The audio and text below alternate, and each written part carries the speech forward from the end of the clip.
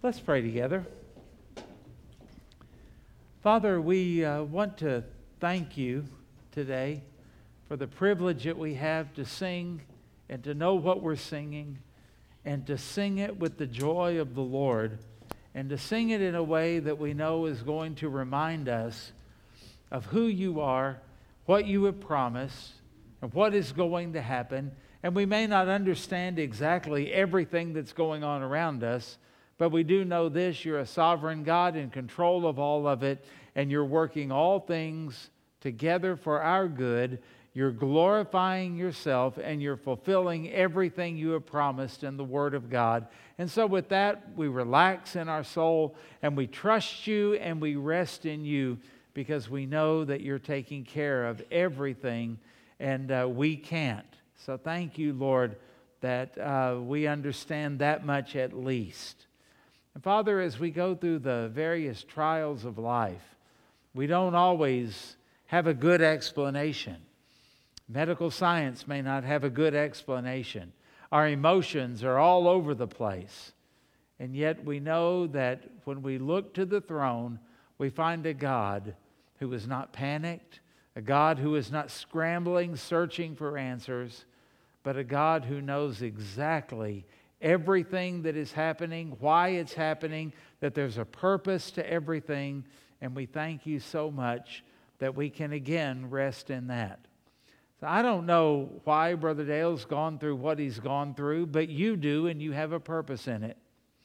As I think about Bonnie and the loss of her sister this past week, I don't understand why that happened now, and I don't understand why she and her parents have to go through this. But I thank you, Lord, that you do. And I thank you that you're not caught off guard by that. I don't know why Debbie Ford would come home from the hospital only to go back to the hospital. I thank you that she's doing better. But Lord, you know and you understand.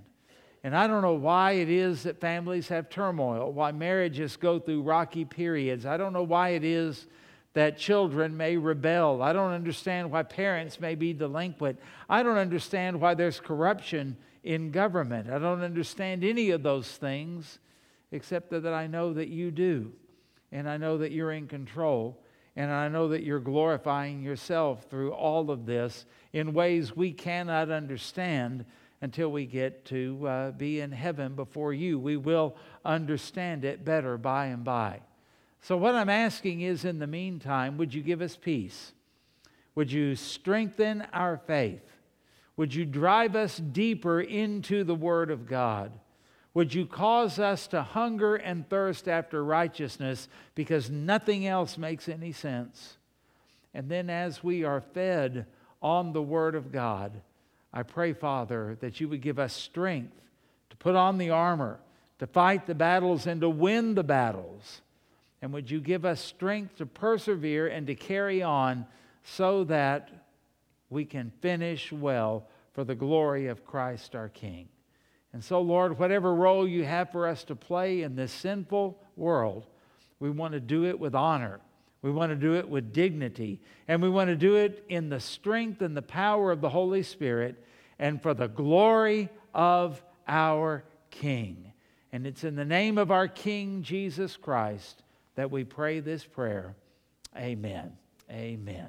Take your Bibles, please, and let's go to Exodus 34. We're going to back up just a little bit. A few verses that we really didn't get to cover like I would like to, and I just felt impressed to hit those things again. And we're going to talk about in the renewal of the covenant, where God had earlier withdrawn His presence. Now He is going to manifest His presence and be with them as they leave Sinai. And as they go through that long, long trek through the desert that is going to end up taking 40 years. And not only that, but even as they get into the promised land and they have those formidable nations that they have to fight, the Lord has promised to be with them. And I want to talk today by taking these verses and talk about how to walk with God, because that's really what it boils down to, our walk with God. Now, by walking with God, we're talking about living in His presence, living in His power, and living in a way that pleases Him. When you think about that metaphor for walking with God, you go back to the Garden of Eden. And when was it that Adam and Eve were afraid? It's when the Lord showed up in the cool of the day. Apparently, He used to come and have a special fellowship as they would walk with Him in the garden in the cool of the day. We also find in the book of Genesis that there was a man named Enoch. And Enoch, the Bible says, pleased God and walked with God. And then it just ends by saying, and he was not, for the Lord took him. And how would you like to go for a stroll with Jesus and start off at your house and walking in your neighborhood and end up in heaven? And that's what happened with Enoch. We think about this idea of walking with the Lord as we talk about our lifestyle, as we talk about our relationship. In fact, when you read in the book of 1 John, it talks about walking in the light and as opposed to walking in the darkness. That those who walk in the light, walking with the Lord, they not only keep His commandments, but they also please Him. And I heard an illustration of that. What's the difference between the two? Well, if you told your 10-year-old son to take out the trash, get up, get the thing, take it out, put it in the dumpster, and your son did that, that would be obeying your commandments. That's what he ought to do.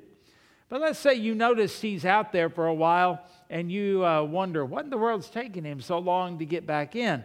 And when he comes back inside, you say, what took so long? What's going on? Did you take out the trash? Yeah, I took out the trash. I put it in the dumpster. But I also noticed that inside the trash can was a lot of stuff, and I took the water hose and I rinsed it out because I thought that would please you. Now, that wasn't a command, but it did please the Father. That's something that needed to be done. And we are to live and to walk with the Lord in such a way that we don't just simply focus on His commands, we focus on pleasing Him. What is it that would bring the Lord the most pleasure out of my life, out of my thoughts, out of my motives, out of my actions, out of my interactions with other people? What would please the Lord in my marriage? What would please the Lord in the way that I am parenting my children? What would please the Lord in the way that I work, or the way that I go to school, or the way that I study for this test? What is it that would please the Lord in the way that I do my finances? You see, a person that doesn't really walk with the Lord, all they're interested in is what are the rules and can I check them off and do the minimum possible. The minimum possible. It's like when a teenager comes to, let's say, to Isaac and says, I've got this girlfriend and, we really like each other and we don't want to have sex before marriage because we know that would violate the commandments of God. But how far can we go? Well, when you're asking those kind of questions, you're not really walking with God, because the person who walks with the Lord wants to please the Lord in everything that they do, you see? And so the motivation of our life should be to walk with the Lord, to please the Lord like Enoch did. In fact, Amos chapter 3, verse 3 says, "Can two walk together except they be agreed?" And God's not going to change His mind, so guess who is going to have to change theirs? It's you. And you're going to have to change your mind and your heart to match up with the heart of God in order to walk with Him. So turn to Exodus 34. We're going to read in just a moment verses 13 through 16. But I want to give you some things to think about while we're reading it, okay? So don't just put your mind in neutral, but think about these things. And notice that what we're going to read about is a call to personal action. In other words, no more passivity. One of the problems that Israel had is they were going to leave everything to Moses. Let Moses do it. Moses can handle it. Moses is a man of God. And this is a call for everybody in the nation to be involved. Just like today, it's not just a call for the pastor and the staff to live a certain way. It's a call for all of us to live a certain way. And it's a call to arms and a call to duty. Secondly, it's a call for teamwork. Okay? We've already said that. I got ahead of myself. Moses could not do this alone. He's going to tell them to do some things that one man couldn't possibly do in any reasonable period of time, but all of them together sure could get it done. And it's a call to trust God's forgiveness. Israel is going to be asked to tear down altars of pagan gods. Isn't that ironic? They had just made a pagan god not too long before this. And these idol worshipers, Israel, are going to be asked to tear down the idols and the altars for idols in the new land in which they go to. Kind of like us, God calls us as sinners to tell other sinners about the good news. God calls us as sinners to live for His glory in front of other sinners. It shows the forgiveness and the restoration of the Lord. And it's also a call for daily practical worship. This is for God's glory in normal, everyday life. God doesn't just want to be glorified on special occasions. God doesn't just want to be glorified on Sundays. This is an everyday thing that He could get glory out of our lives everywhere we are and in everything that we do. And it is a contrast because you were called out of them. Out of them. See, Israel could never realistically, from the standpoint of God, look at the Egyptians or the Canaanites and say, look at those dirty, filthy, idol-worshiping, disobedient people. You know why? Because that's a pot calling the kettle black, isn't it? They had done the same thing. And so their attitude should be different toward God because they have fallen, they have sinned, and He has forgiven them and He has renewed the covenant. And it also ought to be different as they look at the world around them. We are not superior. In fact, we're more like them than we would like to admit. And it reminds us that as we walk in this world, we could be them had it not been for the grace of God. So we always want to remember that. So let's start reading in our text of Scripture, verse 13 of Exodus 34. But you shall destroy their altars, break their sacred pillars, and cut down their wooden images, for you shall worship no other God, for the Lord, whose name is jealous, is a jealous God. Lest you make a covenant with the inhabitants of the land, and they play the harlot with their gods, and they make sacrifice to their gods, and one of them invites you, and you eat or partake of his sacrifice. We may be in the world, but we're not of the world, folks. We don't want to partake of their sacrifices. Look at verse 16. And you take of his daughters for your sons, intermarriage, and the daughters play the harlot with their gods, and make your sons play the harlot with their gods. That's exactly what happened with King Solomon. You remember, he married foreign wives, and there's nothing wrong with that, except that the foreign wives started worshiping their foreign gods, and Solomon, being a man who liked to have peace in his family, his considerable family, with all of the women that he married, he went along with it, and he compromised on all of these things. All of this has been warned against. Whenever you read from this point forward about Israel's failures, whether it's in the book of Judges, every man did what was right in his own eyes, right?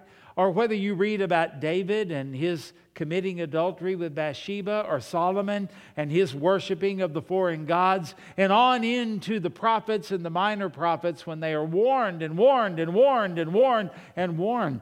This is something that has been told by the Lord to them decades, centuries, way before any of that happened, so that there is absolutely no excuse. They've been down this road before. No wonder Solomon wrote in Ecclesiastes, there's nothing new under the sun. All he had to do was review Israel's history and see, wow, same song, second verse, could get better, but it's going to get worse. And that's the way life is. We tend to repeat some of these things. You and I do it, and our society does it, and it's to our shame, isn't it? So when we read these verses, what is it that God says about walking with Him that is spelled out here for us? Well, the first thing, you might want to write down the word radical. You are called to be radically in love with Jesus. You are called to live a radical lifestyle for the glory of God. You've been brought out of darkness into light. That changes everything, doesn't it? You've been called out of death, out of the grave, out of the tomb, out of the rottenness, out of the grave clothes, out of all of that into life. You have the life of God in you, and God Himself lives within you. That changes everything. If you were to go down to a funeral home this morning or to a morgue somewhere, and you were to be around the lifeless, you would notice that you are radically different from them from head to toe and in every part of your life. Well, we are living in a world that is, well, a spiritual morgue. And they're dead in trespasses and sins, and your life and my life ought to be radically different from the way that they live. And so God is calling them to go into this new land, and what are you supposed to do?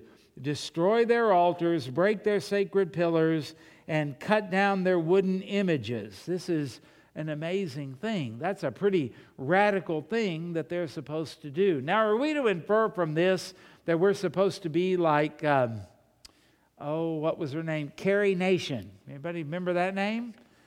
She would go around during the temperance movement of the late 1800s, early 1900s, with an axe and go into saloons and just smash all of the liquor bottles and the bars. In fact, if I remember right, I think there was one in Guthrie that she went to. And is that what we're called to do? Well, if you go to the New Testament, you'll see, no, there's nothing where our calling is like that. We don't bomb abortion clinics, even though we are anti-abortion. And we don't, even though we may be looking and saying that homosexuality is a sin, we're not here to discriminate. We are not here to harm. We are not here to persecute or do anything like that toward people who disagree with us. But there is still to be the radical element within each one of us. We don't think like the world. We don't look like the world. We don't act like the world. We're not motivated the way the world is motivated. We are different because we are the children of God, radically changed by the death, burial, and resurrection by the blood of the Lord Jesus Christ. In fact, there is a sense where we do tear down some altars. We do tear down some idols. You know where they are? In our heart. They're in our life. Arthur Pink says, commenting on these verses, we should wage an unsparing war upon that which prevents us from enjoying our inheritance in Christ. The thief comes but to kill, steal, and destroy. And so he sets up idols in your life and you cooperate with him so that he might steal the joy of walking with God. There's nothing more joyous than walking with God. There's nothing that fulfills your purpose in life more than walking with God. And the devil wants to destroy all of that. So whose idols do we tear down? We tear down those idols as we see them coming up in our life. And so everything that would displace God in our lives and in our affections must be demolished. You can't play around with it. You can't compromise with it. You can't make a deal with it. Every idol, whatever it is that may exalt itself against the knowledge of God has to be taken captive and it has to be destroyed. Our hearts must be His. And he goes on to say, that which comes between the Lord and my heart must be ruthlessly hewn down. Do you deal with your sin like that? You see, there's something hypocritical about us pointing out the sins in the world, the sins of society, the sins of other people, if we are not going to radically deal with the sins in our own life. I mean, after all, didn't Jesus say, if your right eye offends you, what are you supposed to do? Pluck it out. Was that a literal thing? No. But is he telling us we are to deal with the sin and the causes of sin and the things that lead us to sin radically? Yes, he indeed is, just like he is telling Israel here. In a sense, he's saying to Israel, you can't be trusted around all of this. You've got to root up and get rid of all of it. Don't let any of it remain. You know, with it being spring and you guys are cleaning up your flower beds and gardens and all of that kind of stuff, isn't it aggravating when you think you've got all the weeds pulled up, only to find out you left just enough for them to sprout again? That's the way sin works in our life. It's got to be dealt with completely. Matthew chapter 12, verse 30, whoever is not with me is against me. That's a sobering statement. And who does not gather with me scatters. Luke chapter 14, verse 26, if anyone comes to me and does not hate his own father and mother and wife and children and brothers and sisters, yes, even his own life, he cannot, he didn't say you might not or will not, he cannot be my disciple. Well, I think you would agree with that there's a certain way that we understand that, and there's a symbolic and comparative aspect to those verses. But nonetheless, what is the Lord calling us to? A radical obedience to the Lord Jesus Christ. So how does that measure up with your life? Well, I fit Jesus into, some of the places of my life when he can and when it's convenient. Then you're not walking with God. Do you tolerate sin in your life? Then you're not walking with God. This is something that is a radical call. Number two, notice in the very next set of verses that God is saying to Moses that this walk has to be God-centered. You see, so many people today, they go to church for what they can get out of it. Well, I'm sorry, you're just wrong if that's what you're going to. I hope you get something out of it, but that's not to be your focus. That's self-worship. That's idolatry, in other words. You come to church to worship God. And hopefully he blesses you and you get something out of it. But he has to be the focus of life. Sometimes we say, well, I'll give God this part of my finances and the rest of it's mine. No, it's all got to be his, focused on him. We do that with our time. We do that with our entertainment. We do that with relationships. Everything has to be focused on him. In fact, some people say, well, I got married because I had needs and I want to have those needs fulfilled. No, you got married for the glory of God. And the important thing is not, are you happy? The important thing is God being glorified in the way that you're responding even to your mate's sin. Glorifying God, glorifying him, a God-centered life is what it takes. Now, he says here that his name is jealous, and he says that he is a jealous God, a jealous God. How are we supposed to understand this? Well, for one thing, keep in mind, it's God.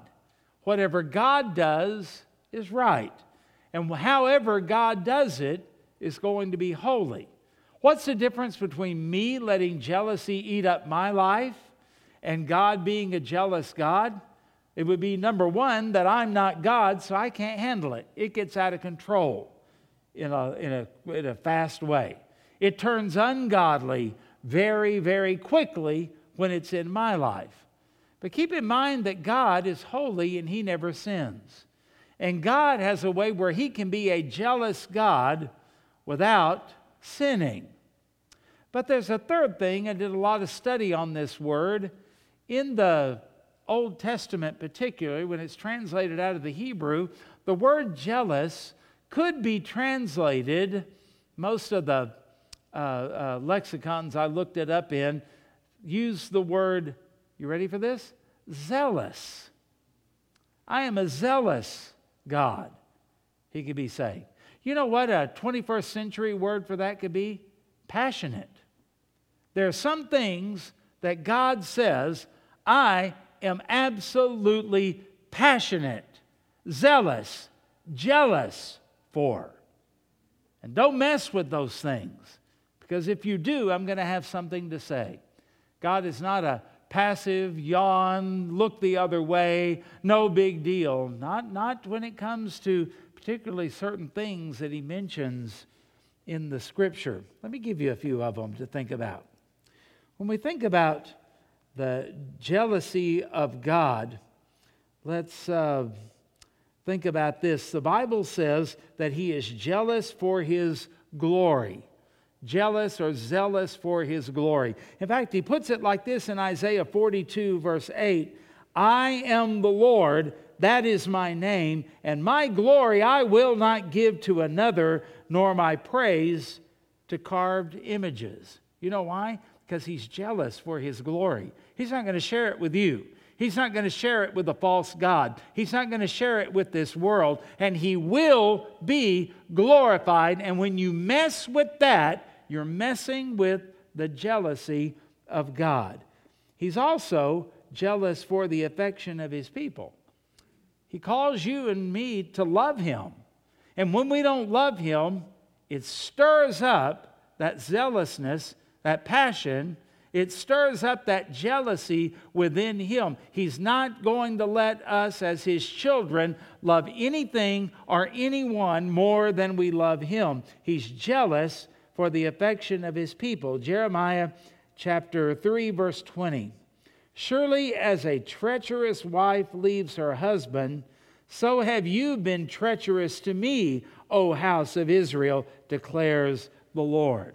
Well, what does that stir up? If you had a husband or you had a wife and they left you for somebody else, or they're having an affair with someone else, would you just look at that and say, oh, well, that's life? It would stir something in you. They are to love you. And God says, you are my bride. You are my children. You are to love me with everything you've got because I have done everything for you. Jealous for the affection of his people. He's also jealous just simply for his people. In Zechariah chapter 1, verse 14, it says, so the angel who talked with me said to me, cry out, thus says the Lord of hosts, I am exceedingly jealous for Jerusalem and for Zion. Boy, you mess with Israel. You mess with the land that God has given them. You mess with God's purposes and try to thwart those purposes. I'm telling you, God have mercy on people who are anti-Semitic. God have mercy on Palestinians who would lob rockets into the land of Israel. God have mercy on terrorists who would try to disrupt them and try to kill them. God have mercy on those who would attack Israel and try to conquer it. God says, I am jealous even for the land that Israel has. Why? Because that's the land he swore to Abraham, and he takes his word seriously. You get that? God is jealous for his people.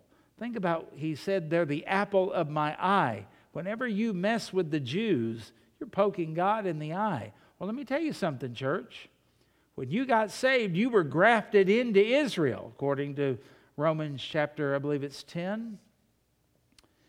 And when the enemy messes with you, God notices. When ungodly people mess with you, God notices that. When you're treated unfairly and judged unjustly, God notices that because he is jealous for you. In other words, he's got your back. And he's also jealous for justice. In the book of Nahum, chapter 1, verse 2, the Lord is a jealous and avenging God. The Lord is avenging and wrathful. The Lord takes vengeance on his adversaries and keeps wrath for his enemies. Malachi chapter 1, verse 6. A son honors his father, and a servant his master. If then I am a father, where's my honor? It's a good question for us, isn't it? And if I am a master, where is my fear, says the Lord of hosts, to you, O priest, who despise or take lightly my name. God says there is going to be justice, and he notices whenever he is not treated right, whenever other people are not treated right, when the law system, when the system of justice doesn't function properly, God notices, and he is going to set it in order one of these days. So what God is saying here is, hey, Israel, quit messing with me. Quit treating me like you would treat an old shoe. Quit treating me in a way that you would not want to be treated yourself. And yet God's people do that all the time. We expect other people to be faithful to us, and yet we're not faithful to God. We expect other people to be committed to us, and yet we're not committed with God. We expect other people to do right by us, and yet we don't obey God. And on and on and on we could go. And that's what God is saying to them. Hey, you've messed with me with that golden calf thing after all I've done to you. Don't do it again. There will be consequences. Okay? So the third thing that I notice is to walk with God, you have to walk in loyalty. This is a call to forsake everything else and to walk with God and to walk with Him alone. Because He says, I don't want you to make a covenant with the inhabitants of the land. Why? They don't belong to me. You've got a covenant with me. You don't need a covenant with them. You've got an agreement with me, an alliance with me. You don't need it with them. Because the temptation was going to be, you know what? If we could just make an alliance with the Jebusites, that would just make us militarily stronger. And God is saying to them, that is a slap in my face. You are saying that I am not sufficient. You are saying that I'm not able to keep my word toward you. You're saying that I will not defend you. He calls that treason.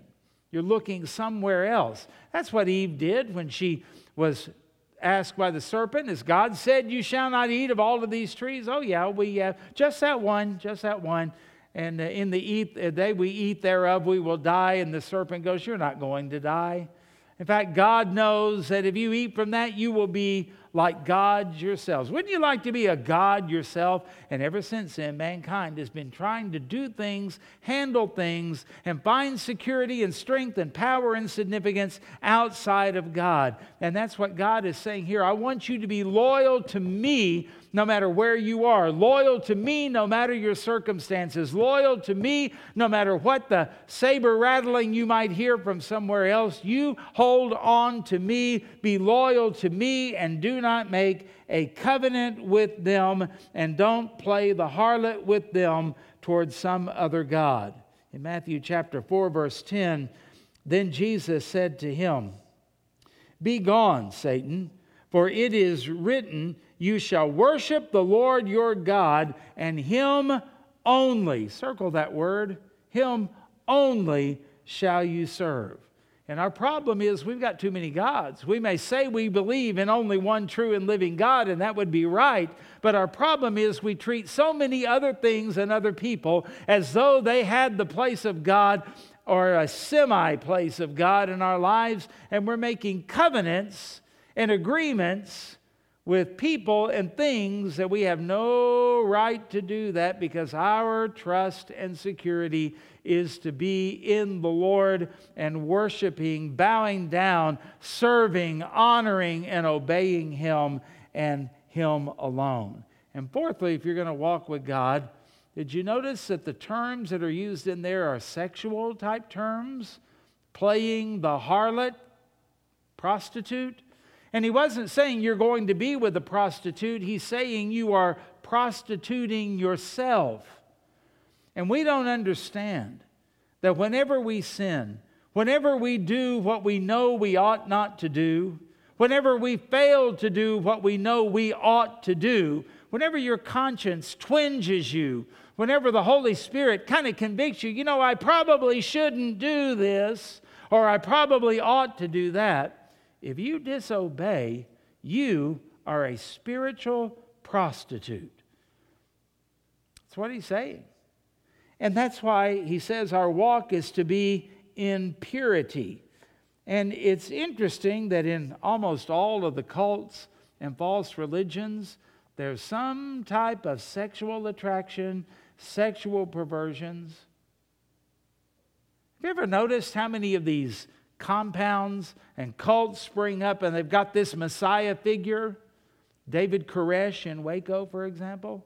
And this Messiah figure tells them what God has told him. The first thing you ought to be suspect about, because he's not going to the Word of God. He's going to personal revelation. Sinful, wrong, in error. And the second thing that he will do is say, oh, and by the way, I get to sleep with whoever's wife I choose. Have you ever noticed how often that comes up? Have you ever noticed how often the bounds of marriage are torn apart and the bonds that God has put on sexual activity are just ripped off? It doesn't matter with whom, it doesn't matter where, it doesn't matter what gender, it doesn't matter anything at all to go on like that. Well, that's the way the gods of the ancient world were. Some of those idols that we mentioned, phallic symbols and other things like that, very, very, very sexual. And so he says, you are to walk with me and you walk in purity. See, you can't walk with God and be on internet porn at the same time. You can't walk with God and be having an affair and flirting with a coworker at the same time. It's just not possible. You can't be walking with God and have your mind filled with garbage at the same time. It doesn't work, because walking with God is purity. He doesn't want you to go and take their daughters for your sons, and then when his daughters play the harlot with their gods, and then your son plays the harlot or prostitutes himself with their gods. Purity is what we're called for. Purity in everything. 1 Thessalonians 4:3. For this is the will of God. Well, that must be important then, right? Here it is. Your sanctification. You're to grow in holiness, grow in the grace and knowledge of the Lord.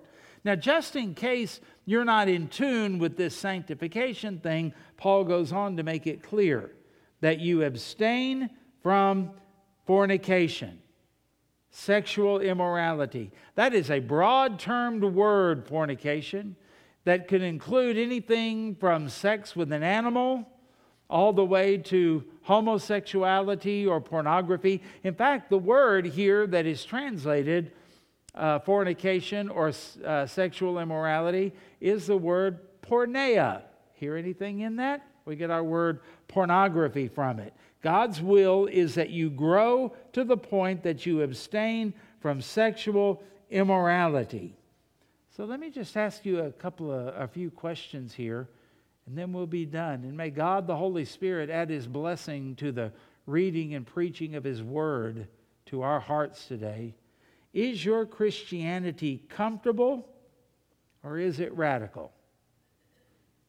If your Christianity allows you to take a snooze in the sunshine and just kind of, be free and easy and all of that, you're not walking with God. This is a war. This is a war. And you better quit being AWOL from the war. You better quit leaving your weapons behind and your armor behind. This is a war. It's not supposed to be comfortable.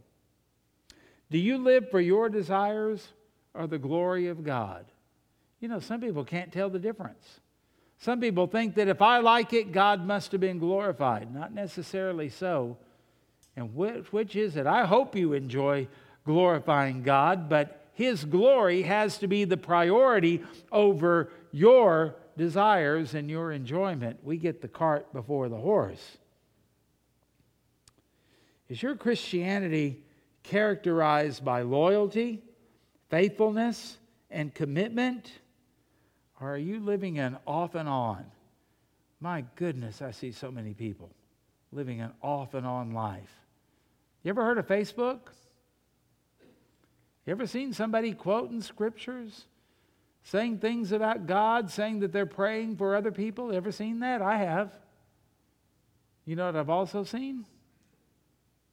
A post a week later where they use foul language and even use the Lord's name in vain. Bitterness spewing out of all of that. Well, James put it this way: bitter and sweet don't flow from the same fountain. You know that. We know that. Don't play the game. We got to quit playing the game. Loyalty is what we're called to. And then, is your Christianity leading you to a lifestyle of holiness or sin? And we live in such an age today where people say, well, we're all under grace. That is true. That is true. Well, we've been legalistic in the past. I would agree with that. I've had some things I've had to lighten up on because the Bible doesn't address them. Some things that I might have been too hard on. But grace never leads to sin. Grace never makes allowances to sin. Grace leads you out of sin into holiness, folks. Leonard Ravenhill said, smart men walked on the moon. Daring men walked on the ocean floor. But wise men walk with God. So my question today is not are you smart, not are you daring, but are you wise? Is your Christianity real? Is it deemed authentic? Do you have a certificate of authenticity attached to you that the demons of hell can see? And is that shown by the way that you live because you are a person that walks with God? Now, first of all, you got to be saved in order to do that. So if you've never trusted Christ as your Savior and Lord, you need to get on your knees today and ask Him to forgive your sins and trust in the death of Christ on the cross and His resurrection as the payment in full for your sins. And then God will graciously forgive you and give you a new life as you confess Him as Lord. And then you can walk with Him. But it is possible after you are saved to stray. It's possible to kind of sit on the sidelines. It's possible to kind of start walking on a different path. And this is a call today, just like it was to ancient Israel, to come back to walking with God in a radical way, to come back to walk with Him in a God-centered way, to walk with Him in loyalty and commitment. After all, He is your Lord. You've confessed Him as such. Act like it. And to bring you to the point to where you walk in purity. And that is all I have to say. And that's why I say, may the Holy Spirit bring understanding and grace and peace to your heart. That's the best I can do. But it's truth. And may the Lord Himself drive that truth home into your life in a way that will change you. Don't you want to be changed? Aren't you tired of being the same? Aren't you tired of the same old, same old? Well, we can't manufacture anything different. It's got to be the work of God. Father, we pray in Jesus' name for the Holy Spirit to do a work in each one of us, whether it's saving the lost or calling us to the walk with God that we know we ought to have, that we've strayed from and made excuses for. May it stop today for your glory, by your Spirit, in Jesus' name. Amen. Amen. God bless you. Thank you.